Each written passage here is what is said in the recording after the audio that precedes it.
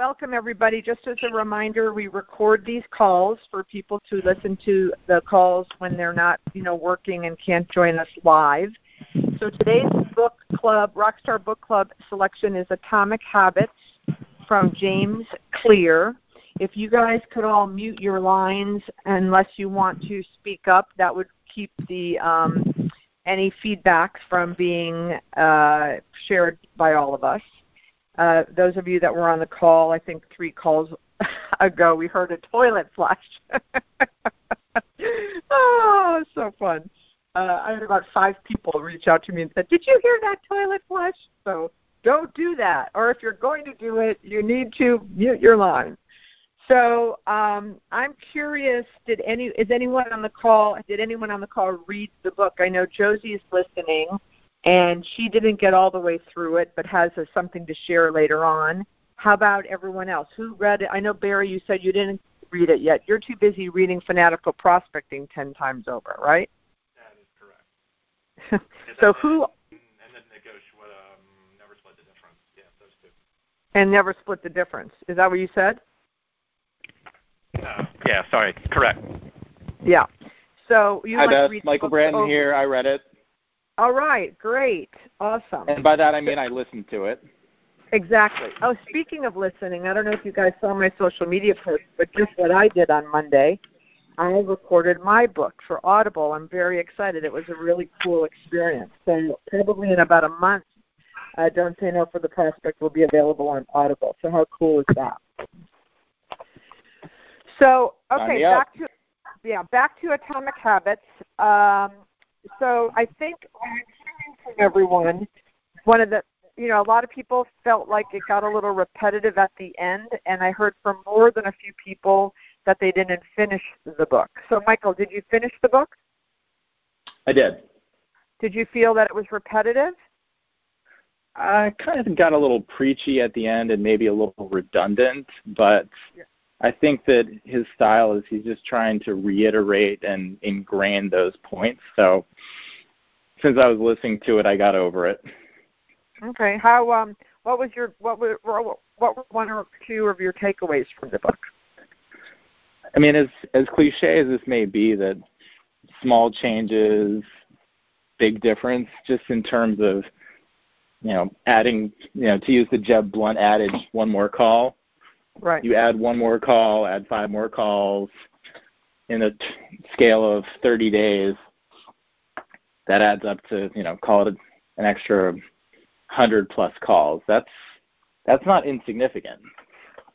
Right, for sure. And I think what it turns out to, they said if you do 1% every day for the year, and of course, you don't have to do it every day for the year, but he says if you do 1% better each day, a year later, you will have improved by 37%.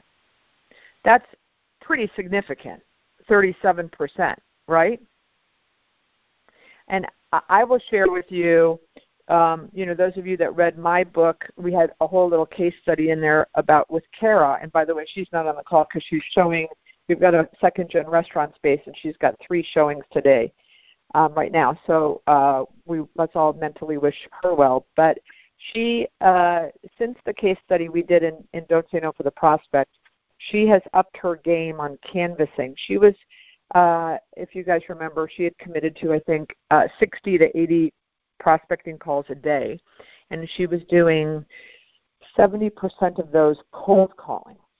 After 3 months of doing that, we switched her. We sat down and revisited the process and the systems, and we then upped her canvassing to, she wanted to do 30 a day or, between 100 and 150 a week.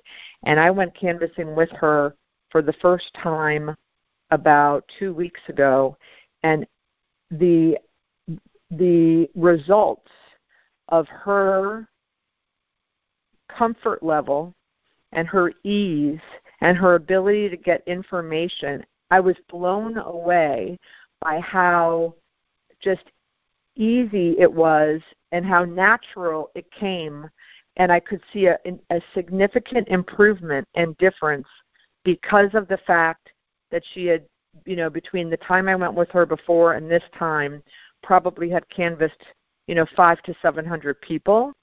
And I walked out after the first one and I said, oh my gosh, what a difference. And she goes, right? Like she could feel it herself, that it was just easier.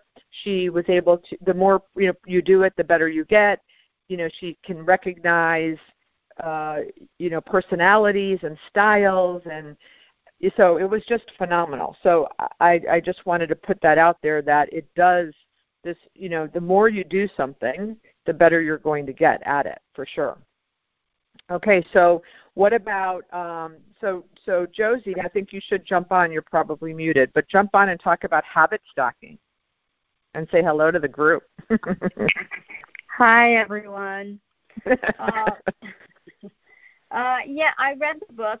About halfway through. I felt he did get a little redundant at some point. But anyway, I've been trying to pick up a new good habit every month. One of which this month was I was going to start doing crunches or tummy crunches every morning. And I put it on my calendar. I'm like, okay, lo and behold, I'm going to do this.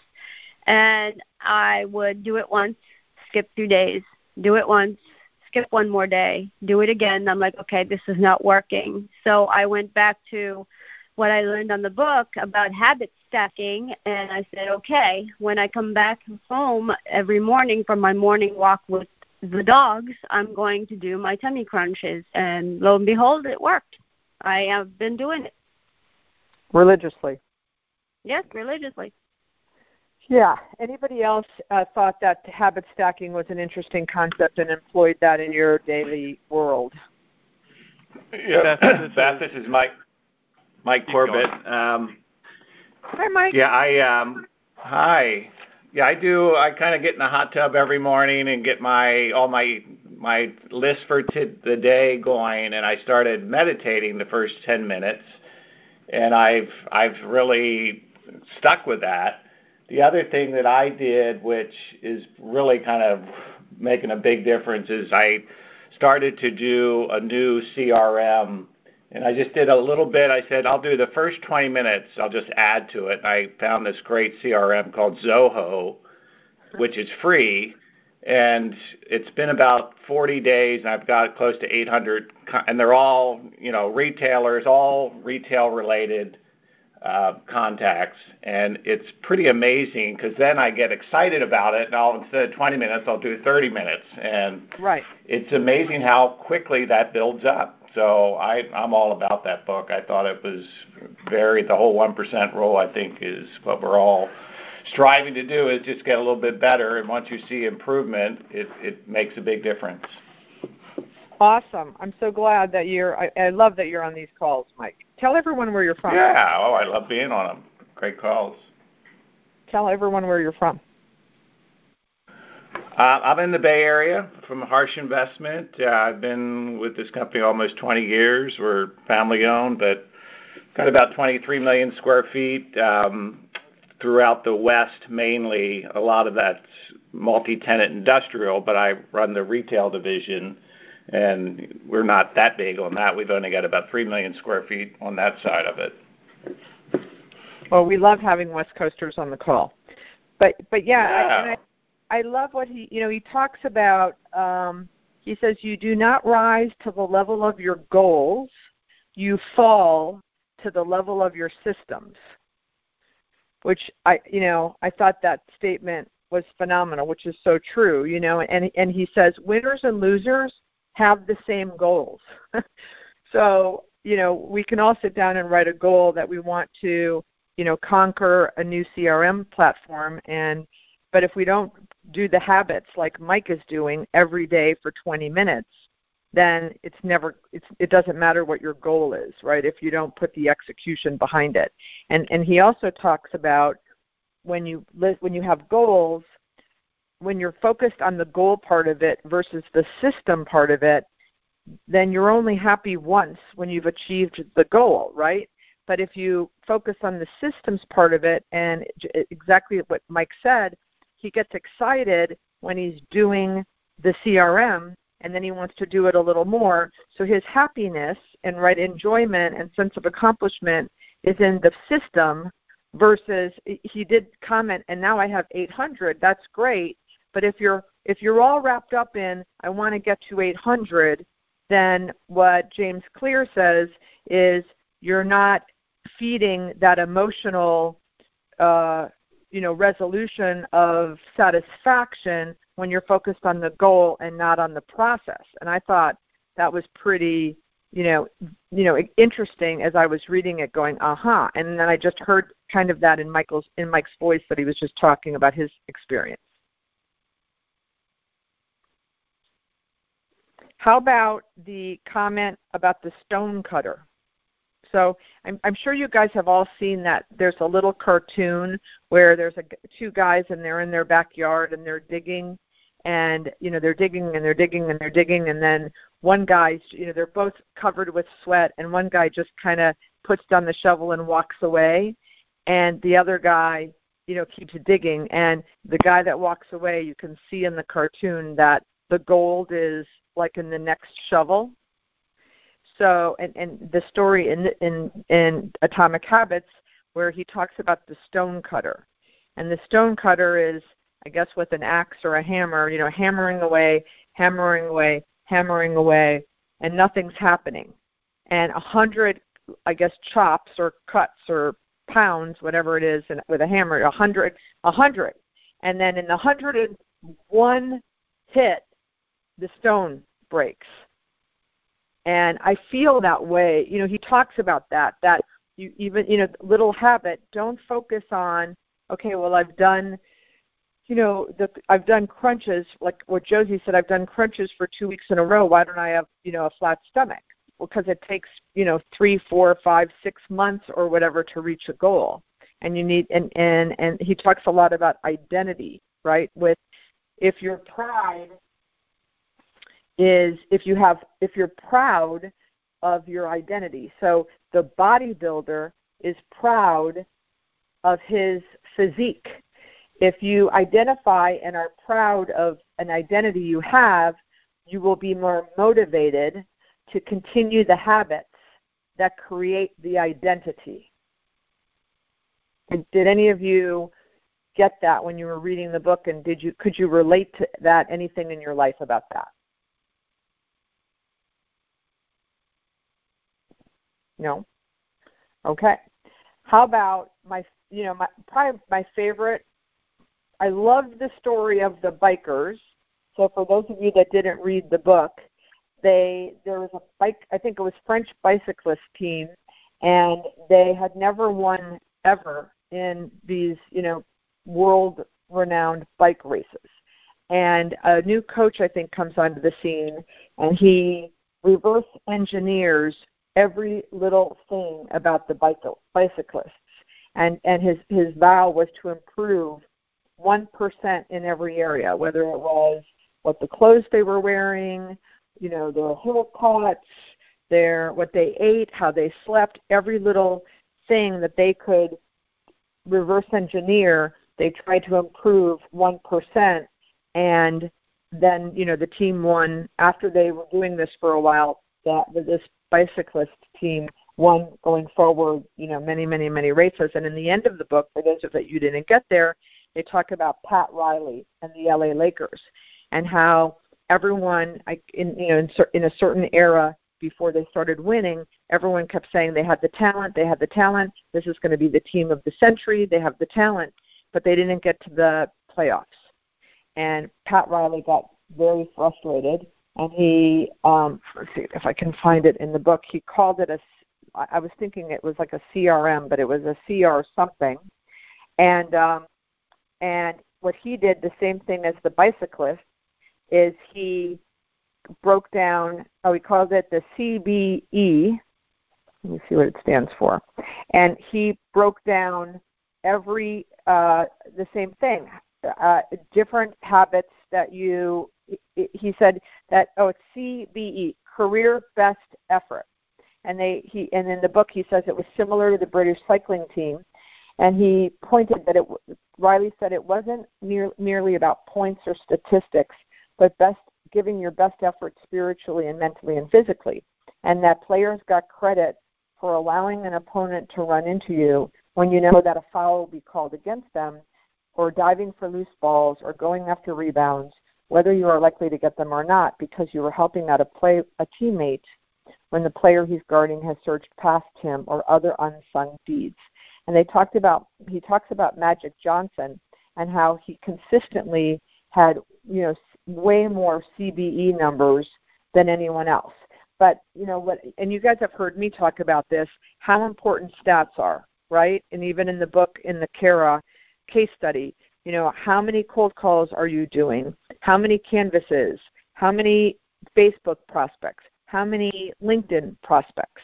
And understanding what's your average commission, and if you want to reach your goal, how many deals do you have? And then backing that out so okay, I need to do 80 cold calls a day, or 150 prospects, overall a week, or whatever it is, and then every 90 days looking back and checking that, because if you don't know what your stats are, you're definitely never going to reach your goals. And I think I spoke about this on last month's call as well.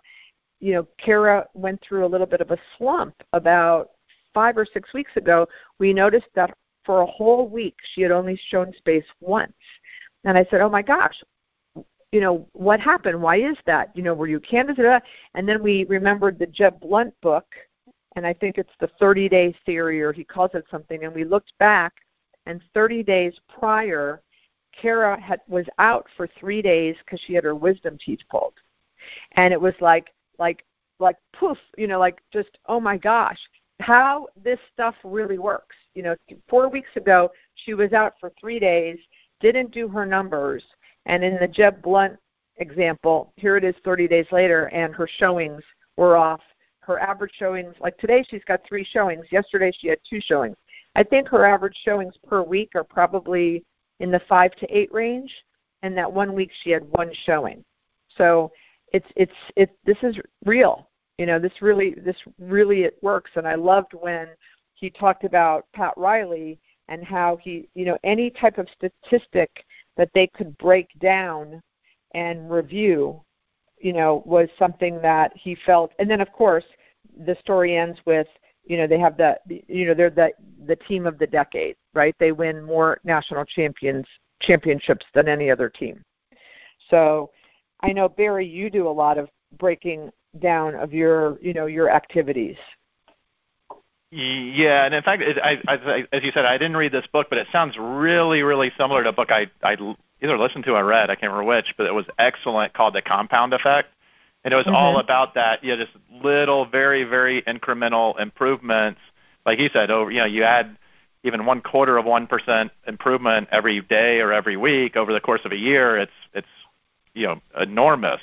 And that it was all about that. And I know you were talking about the process and enjoying the process. That sounds familiar with a guy we listened to a little bit, Gary Vaynerchuk, and he talks about buying the jets, and he always talks about it's all about the process. And I don't even care if I ever do buy the jets. It's the process, and really enjoying the chase of it more than maybe someday even standing at a podium buying the jets. So Absolutely. Yeah, as far as tracking, I think it all ties together. Agreed. And you track, right? Yeah. Yes. I mean, how long have you been tracking?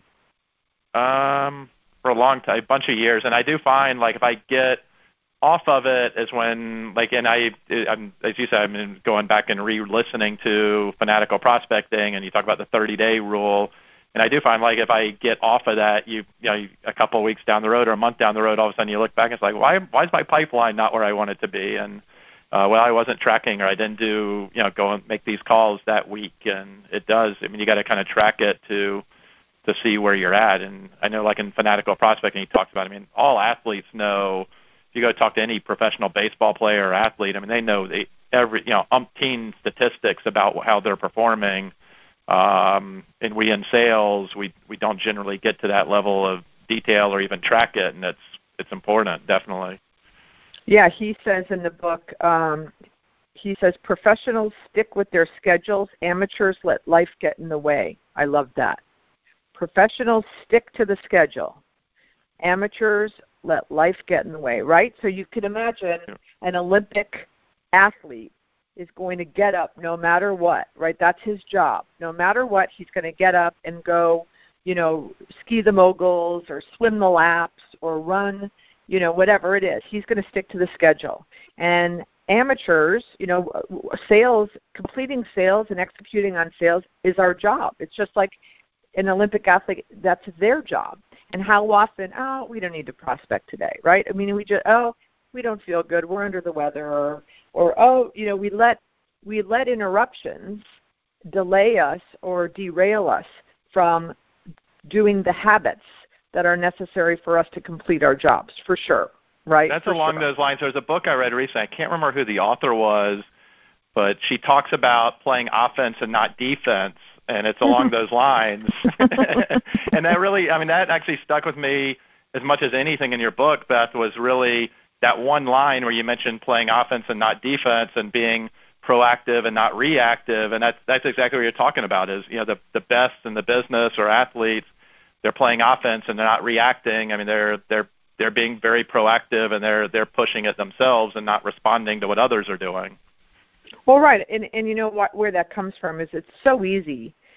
It's in our human nature, everyone's human nature, to help people. So, we're sitting at our desk, we've got our phone in front of us, or Facebook prospecting, or we're getting ready to go canvassing, or we're out canvassing, and we get that interruption. And that interruption is, hey, can I talk to you about the striping and sealing bid at your property? Or can I ask you, the accountant's calling, taxes are due, and we have 3 questions. And it's just human nature to react, stop what we're doing, and respond. Half the time, and I hear this from everyone, half the time leaders, and we're all leaders, if we did not respond to that person, they would figure out the answer on their own. And if you waited until 5 or 6 and said, I'll call you at 6, or let me know later on at 4, 5, 6 o'clock, I'll call you back and we can go over the list of things you need from me from the day, 9 times out of 10, that list of 8 things boils down to 2 because the other 6 they handled. But it's just easy to, okay, let me stop being proactive. Let me stop doing offense things and help someone else and be reactionary and do the defense. So I just think that's human nature. James Clear says, and going back to Barry, what you said about the compound effect, which I have not read that. I need to put that on my list. Do you recommend it? Yeah, it's excellent. And in fact, I'll throw it out there if anybody's interested. It's written by Darren Daly. And if you Google him, he does, again, talking along the lines of compounding effect and just like small daily incremental improvement, he has something called Darren Daily where you subscribe to his emails and it's free. You get like a 3-minute video email early every morning, and it's like not productivity tip, more a self-improvement type tip or idea that I look forward to every day. I've done those for several years, and I get some fantastic ideas out of. I highly recommend that. And his name is Darren Daily?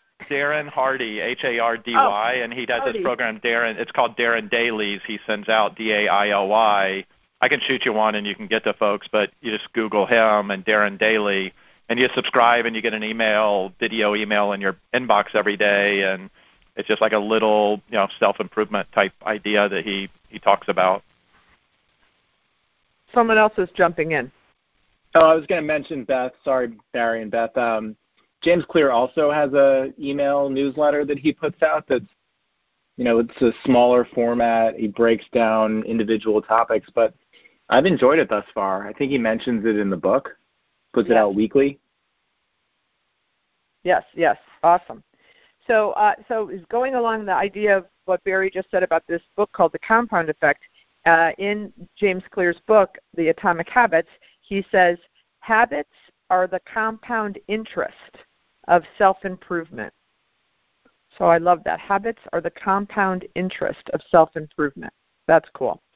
And he says, then he talked about, I thought this was very interesting, and I'm curious for those of you on the phone that read the book, and even those that have not, he says that we imitate habits. So first of all, he says that we don't choose our earliest habits, we imitate them.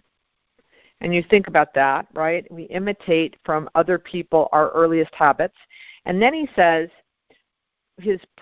what he wants you to do is he wants you to imitate habits from 3 different groups. Or I guess we tend to imitate habits from 3 different groups. 1, the people close to us. 2, groups of many, right? So I would tell you my working out habit has definitely come from groups of many, because it became a trendy thing to work out. And, you cannot turn on any podcast really, or read any book, or even the newspaper, or be at dinner with your friends when the many aren't talking about working out. And I figured I better jump on this bandwagon. It's obviously the thing to do, and of course it's good for your health. So, and then the 3rd group is the powerful. So he says we imitate habits from people close to us, groups of many, and then powerful people. Like, for example, how many times have you heard the whole Warren Buffett reading 60 books a year, right? And people use that all the time. And they say, well, if Warren Buffett reads 60 books a year, I should read one book a month, right? Or the CEO reads however many books a CEO reads, and those are powerful people, and we imitate habits. Did anyone? What did you guys think about that? Any thoughts? No? Okay, moving on. The other quote thing that I read that I thought was interesting is, be the designer of your world versus the consumer. I kind of think this goes along with offense versus defense. So be the designer of your world. You create the world you want. Don't just consume it or assume what's happening around you. So take action, right? So I think I thought that was interesting. I loved this. This I really loved, and I feel that this has a lot to do with commercial real estate and social media. You can't win by being better. No, if you can't win, that didn't make sense. If you can't win by being better, then win by being different. So, of course, we would all love to win by being better. But there's a lot of great, smart investment sale brokers. There's a lot of great, smart leasing agents. There's a lot of great, smart, whatever we do, right? So what he's saying is the competition is less, is thinner in being different. And for sure, I'm seeing that in our new world of social media where, I find that less than 5% of commercial real estate folks are active in social media. So, and that I think is putting us, the ones of us that are doing it, is causing us to be different. Who has a thought on that? Barry or Michael I think absolutely being different. If you look at like leasing or investment sales, I can't be the absolute best. There can only be one best in reality if you look at it that way. So I agree. It's being really, really good and staying on top of things, but then being professional but being different and just standing out and staying top of mind, doing what you can to stay top of mind, which is what social media is all about. Someone else was going to say something? Beth, it's Eddie from Phoenix. Yes, Eddie. This was one of my and my business partner's idea when we started wearing beards, with the being different thing. In Phoenix, when you walk into a room full of commercial real estate brokers, you've got black pants, blue shirts, shaved faces, and the same haircut. That's why I started growing the big beard. I want to be the big bearded guy. I'm a little bit different. Love that. And it's worked, right? Absolutely. Every day I have conversations about the beard, and people remember me because of it. So, I've been wondering why you haven't changed your picture. I think on either LinkedIn. Is your picture still an unbearded face? It's a short bearded face, and that's because SVN wants it to be that way. Oh, it's more of a corporate thing. Yeah. I hate that. Well, I love the bearded differentiation. You know, as you know, you've commented, what is my differentiation? One of them, my brands. You're red. Lady in red color. Yeah. My red. Eddie, I posted a picture on Facebook or on Instagram the other day. I'm so brand new into Instagram, I don't even know what I'm doing. But I posted a picture on Sibling Day of my sister and I, and Eddie wrote, "Oh my gosh, this is the first time I've ever not seen you in red." It's true. I love it. But yeah, you know, a young man came to my workshop, and he said, "I want to do something to stand out." We were talking about, you know, it's not who you know, it's who knows you, and how do you stand out and get people to know you, especially the national retailers. And he lived in Charleston. And I said, you know, and he had like a Southern accent. And I said, "Well, do you ever wear bow ties?" And he goes, "Yeah, you know, I wear bow ties." I said, "Well, I would only ever wear bow ties. You know, even if with shorts and, you know, a button-down Oxford shirt, wear a bow tie. Be the bow tie guy." And he did. And he, like, a year later called me and he said it was the best thing he ever did for his business, being the bow tie guy. So hey, Beth, it's Mike again. Yeah. Just real quick on the difference thing. I was talking to a CPA. He was going to help me get some of the finance stuff together, and he said, "Oh, I'm on your LinkedIn." He said, "You should change your background picture on LinkedIn." I went on LinkedIn. I was like, "Oh, okay." So just a little thing like that. If you look, you know, that you have that blue LinkedIn kind of squiggly lines things on the back. But so I went in and just added one of my shopping centers in the background, and it you know, it pops out different than everyone else. So just a little tip that I thought, you know, you were talking about difference, making a difference. Just little stuff like that, I think, will make you stand out a little bit more. Absolutely. You know, Barry and I have been practicing, right, Barry, on LinkedIn, trying to learn new things. And he and I both put something after our name. Like I had Beth Azor, CRE leasing coach. And so every time you would see my name, it would say CRE leasing coach after my name. And Barry added, what did you add, Barry? Triple Net Lease Pro? Net Lease Pro. Well, all of a sudden, you know, LinkedIn is going through a lot of changes.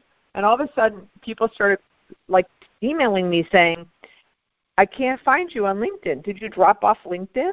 And you know, and Barry, and Josie, like, they were trying to find me, and they couldn't find me. And so someone from LinkedIn said, "Drop that moniker after your name," and we did, and then my name started popping up. So, but yeah, I have a different background behind my name too. But this whole social media thing is every day you learn a new thing.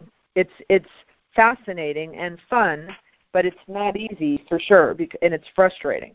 It's, you know, you think, you know, we were just Barry and I were on a call yesterday talking about LinkedIn, and even though they'll say they'll send you should connect with this person, and then you reach out and connect. If you over connect with too many people that don't, you know, welcome your connection, then LinkedIn will send you a little note, you know, you're connecting with too many people you don't know. So it's frustrating, but it's just the way of the world. It's the new thing. I'm sure, you know, in the 1920s when people started driving, it was frustrating too, because, you know, people were learning all kinds of things. They probably learned we need stoplights or stop signs. So yeah, but being different, you know, if you can't win by being better because the field is too wide, then being different. So I like that. What did you guys think about the imitating habits from 3 groups? Eddie, what did you think about that? Did you think about what habits, you know, you've been working out. Have you always worked out, or did you just start working out? I have always been somewhat of a workout type person, although when I started the 100-day challenge, that's what the differentiator was. And it was funny, I was talking to one of my other coaches the other day, and I know every single day at 5 o'clock, I stop for an hour. Sometimes I have to go back to work, and my gym clothes are sitting in my truck, and I know that I am going to go north on 16th Street, and I am going to stop at the gym for an hour no matter what is happening. But was that because of a habit, because of people close to you, many people, or powerful people? Where did that habit come from? Because he says all habits come from those three groups. Yeah, I think it would be more of a social thing because it started on social media. So, and then I was posting it, and then it got to the point where it was an everyday thing, and I wasn't even posting it anymore, and I just know that either I'm going hiking or I'm going to the gym. Yeah, I mean, look, I watch, as some of us have the connections there, Jason or Blake or you, and I'm telling you, when I see you guys out working out, I feel guilty. I'm like, okay, I have to go work out and post. It's like silliness. It just sounds so silly, but if it makes me healthier, then why the hell not? It's a good thing. It's a good thing if my friends, even though we're not friends in the old definition of friends, like because you're my neighbor or I see you for drinks once a month or whatever, I truly believe we are very close social media friends. I feel like I have this whole friendship with people that I see on my phone. It's just really, at 58 years old, it's very bizarre. It's amazing. I love it. There's so many people that I shouldn't be friends with, but I am. I talk to Gabriel like every day now because of Instagram. Yeah.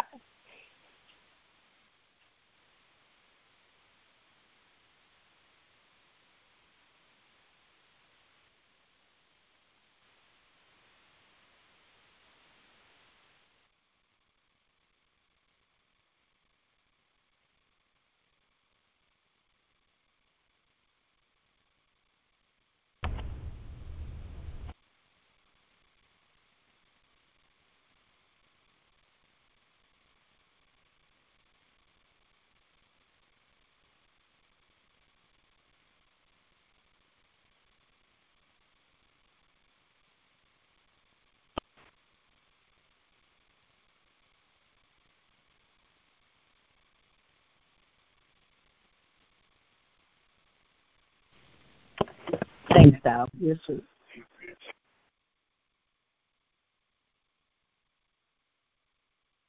Did you guys miss me?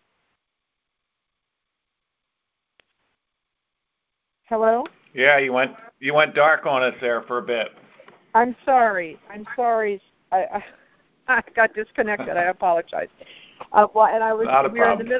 We were in the middle of sharing how these new friends on social. So, Michael,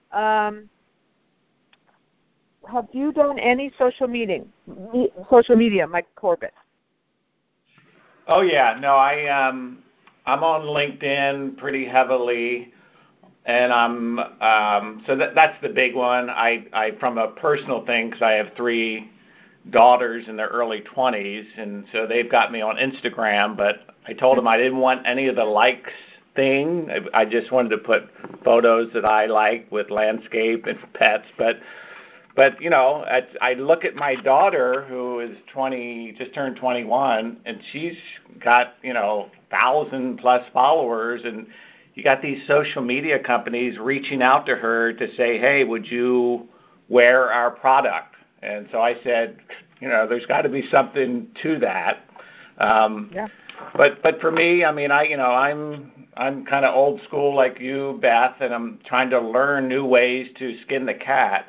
But I think LinkedIn and using video and using, selectively, not trying to overdo something every day, because I think people get tired of that. But I think LinkedIn, obviously, for us is probably the biggest one, as far as promoting what we do. Are you starting to make Vegas appointments, and are you doing it through LinkedIn direct messaging? Yes and no. I'm definitely making appointments, but it's more just email and texting, things of that sort. If someone reaches out to me through LinkedIn, I'll respond back that way. Yeah, it's amazing how many retailers are not on LinkedIn still. I guess Chris Russell and I were talking about this the other day. I guess they don't need to be, but there's a few that are. And when I reach out on LinkedIn to get appointments for Vegas, if they are active on LinkedIn, I get responses a lot quicker than getting lost in their email hell. Yeah, it's across the board. It's different because I've sent people LinkedIn messages, and then they're not as up to date with LinkedIn and not following it. So it does. Sometimes I won't hear back for a month, and they'll go, "Oh, I don't check my LinkedIn messages." Right. So I don't know, but the other one is that I've gotten on just recently in the last 30 days is Twitter. I have not done that, and once again my daughters kind of were more into it and kind of talking about groups and influencing. My daughters were the ones that kind of said, "Oh, you should just get on." So I follow a lot of retail gurus, the Retail Prophet, and a bunch of different people, not only in the States but in Britain, and get their take of where retail is going. And I find that's been very informative. And I'll look, kind of on a daily basis, just what the latest and greatest thoughts are, and that's been fun to follow. Yeah, they call Twitter the water cooler of our, of this generation, and certainly I feel that. I'll never forget, you never forget the certain times in your life. And I remember I was in a bank drive-through lane listening to CNBC when it was announced that Amazon had bought Whole Foods, and I immediately went to Twitter, to see if it was true, and see the comments of everyone. So yeah, I feel that Twitter is like the up to date news, right? That whatever's trending. So that's how I use Twitter. Yeah. Either of the Michaels or Eddie, or the ones of you guys that read the book, other thoughts? I'll read. I don't know if you guys saw this near the end of the book, and I don't know how to pronounce the name exactly, but Lao Tzu, and this is a quote. Right. Yeah. Mm-hmm. Right. Yeah. Men are born soft and supple. Dead, they are stiff and hard. Plants are born tender and pliant. Dead, they are brittle and dry. Thus, whoever is stiff and inflexible is a disciple of death. Whoever is soft and yielding is a disciple of life. The hard and stiff will be broken. The soft and supple will prevail. If that's not about social media in our generation, I don't know what is. But I think, being flexible is so important, especially in our world of retail and our ever-changing world of retail. So, what do you guys think about, remaining flexible when it comes to, I did a speech just a couple of days ago at Retail Live in Orlando, and I kept saying, there was a large audience, pretty good audience, and I said, raise your hand if you've heard of Zillow for, residential real estate. And everyone raised their hand, and I said, "So, raise your hand if you think something like that's coming for us." And people, a couple, like 10%, kind of slowly raised their hands. And I said, "For sure, there's some groups thinking about that, and how is that going to disrupt our business?" And I kind of saw some people's eyes get wide, like, really? But we cannot afford to be the taxi drivers in an Uber industry, right? So maybe if we're not going to get disrupted like that, but we might. It certainly has happened in a related, very close field to ours. Hey Beth, Mike again. It's happening already. I was in Monterey at ICSC last month.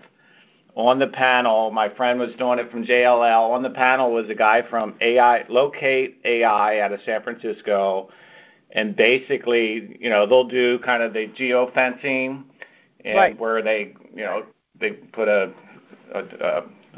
parameters around a center or a city, and they'll tell you where you've been, the shoppers, in the last 4 years. They can say they went there, they went there, they went there. This is where they sleep at night.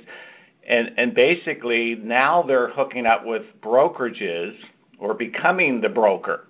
So they'll go to a retailer, Ulta, and say, get rid of your broker. I want to tell you exactly where to go. And they haven't got there yet, but I had drinks with the guy that's in house with them later that night. He said, "Oh no, we've got a few retailers, and not big ones yet, but we're getting there." So I think AI is going to definitely blow up and be more of a player than we probably know in the next 5-10 years for sure. So Beth, can I interject another thing? Yes. Are you familiar with the company Buxton? They Yes. spend a lot of money. A lot of bigger or big retailers use them. Yes. They announced recently a joint venture or some kind of relationship with CoStar, which I'm fortunate that one of my tenant clients gave me their user login to use Buxton on their behalf, and I could kind of see this unrolling. But effectively, the partnership between them is the analytical data that they're feeding the retailer on site selection, and then to plug them into the actual, however you feel about CoStar is one other thing, but a database of conceivably available properties. So it's kind of like, okay, you're partnering to sort of push me out of a job. Yeah. Well, but fundamentally, yeah, I mean, they can't deal that. Right. So I, months ago, before I went to Shop Talk, I believed the tenant rep industry was on the significant downward trend. And I was talking to, major network brokerage firms, and they were confirming for sure that tenant rep fees were significantly down, and many tenant rep brokers were jumping ship and going to the landlord side of things or investment sales. Then I went to Shop Talk. And what I learned at Shop Talk and the OAC, the ICSC's Open Air Conference in Austin, and both of those shows opened my eyes to a shocking statistic that there, if you would have said to me again a month ago when I was in this mode of thinking, how many online retailers are there out there that are like successful and considering opening bricks and mortar stores? And I would have said, 10. I truly did it. I thought, I could say, okay, Bonobos, Nantucket, Warby Parker. Okay, there's 3. Maybe there's 7 more.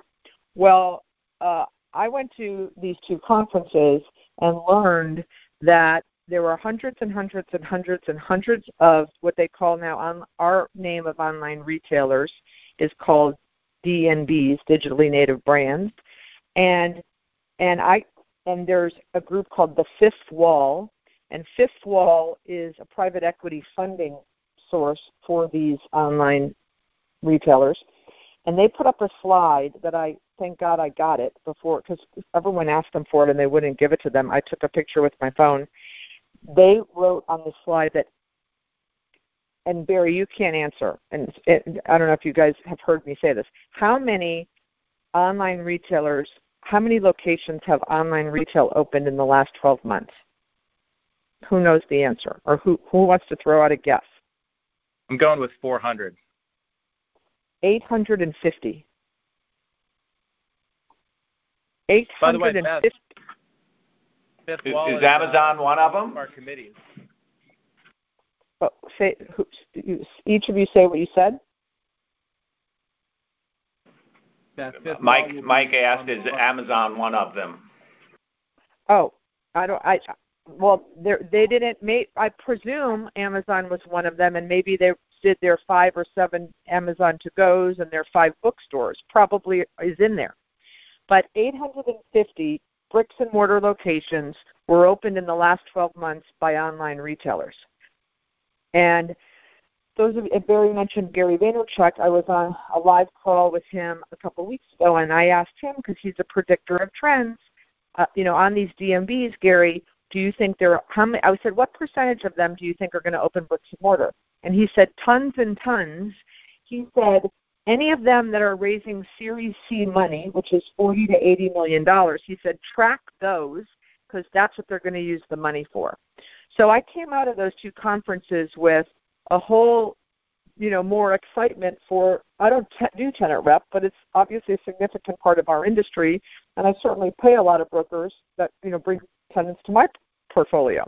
But I just felt better for our whole tenant rep industry. And as I'm talking now, since I've left those two conferences and I'm talking to other tenant rep brokerage firms, none of them are, or hopefully they're going to start now that I've been telling them that they need to, but none of them had been going and approaching either the private equity firms or there's probably, in Mike's, geographic piece of the world, there's probably 100 based out there and 100 based in New York, and tenant rep firms can just go to those markets and start visiting them. There's a woman in New York or New Jersey, Melissa Gonzalez.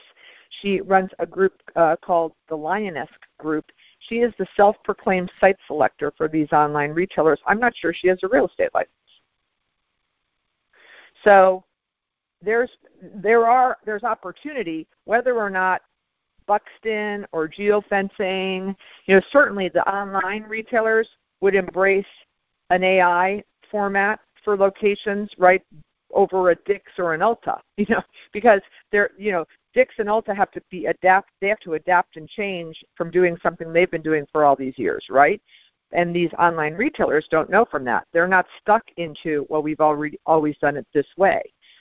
But, I still believe and hope that the personal input and advice on markets and intangibles that maybe an AI thus far can't give feedback on will still be valuable. Any thoughts on all of that? Okay, so it's 12:23. Josie, are you still on? And I don't remember what the book is next month. I'm not with Josie today at the office. What the book is and what the date is. And then I'm going to, for anybody on the phone that does not have a copy of my book, if you email me now that you would like a signed copy, I will give the 1st, the 13th, and the 47th emails, signed copy of my book. So email me now, and whoever's in that queue, 1st, 13th, and 47th, I'll send you a signed book and a button if you want it. Tell me in the email if you want a button. Josie, hi. Yep, the next book is Rejection Proof, How I Beat Fear and Became Invincible Through 100 Days of Rejection, on May 17th.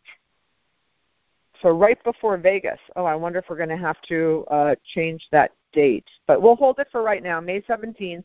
And I started reading this book. Fascinating. This guy who was very shy and wanted to overcome a rejection. One of the first stories is he puts on a soccer outfit, shins, soccer ball, etc., and he goes into a neighborhood and knocks on a door and says, "Can I go play soccer in your backyard?" And the guy let him. So I just started listening to it, but it is for us, our whole world is about overcoming rejection. So I thought it would be a fun book. And so any other questions before we end? I hope you guys have a great week and month, and I hope we all see each other in Vegas. Eddie, are you going to be in Vegas? Eddie might have dropped off. All right, guys.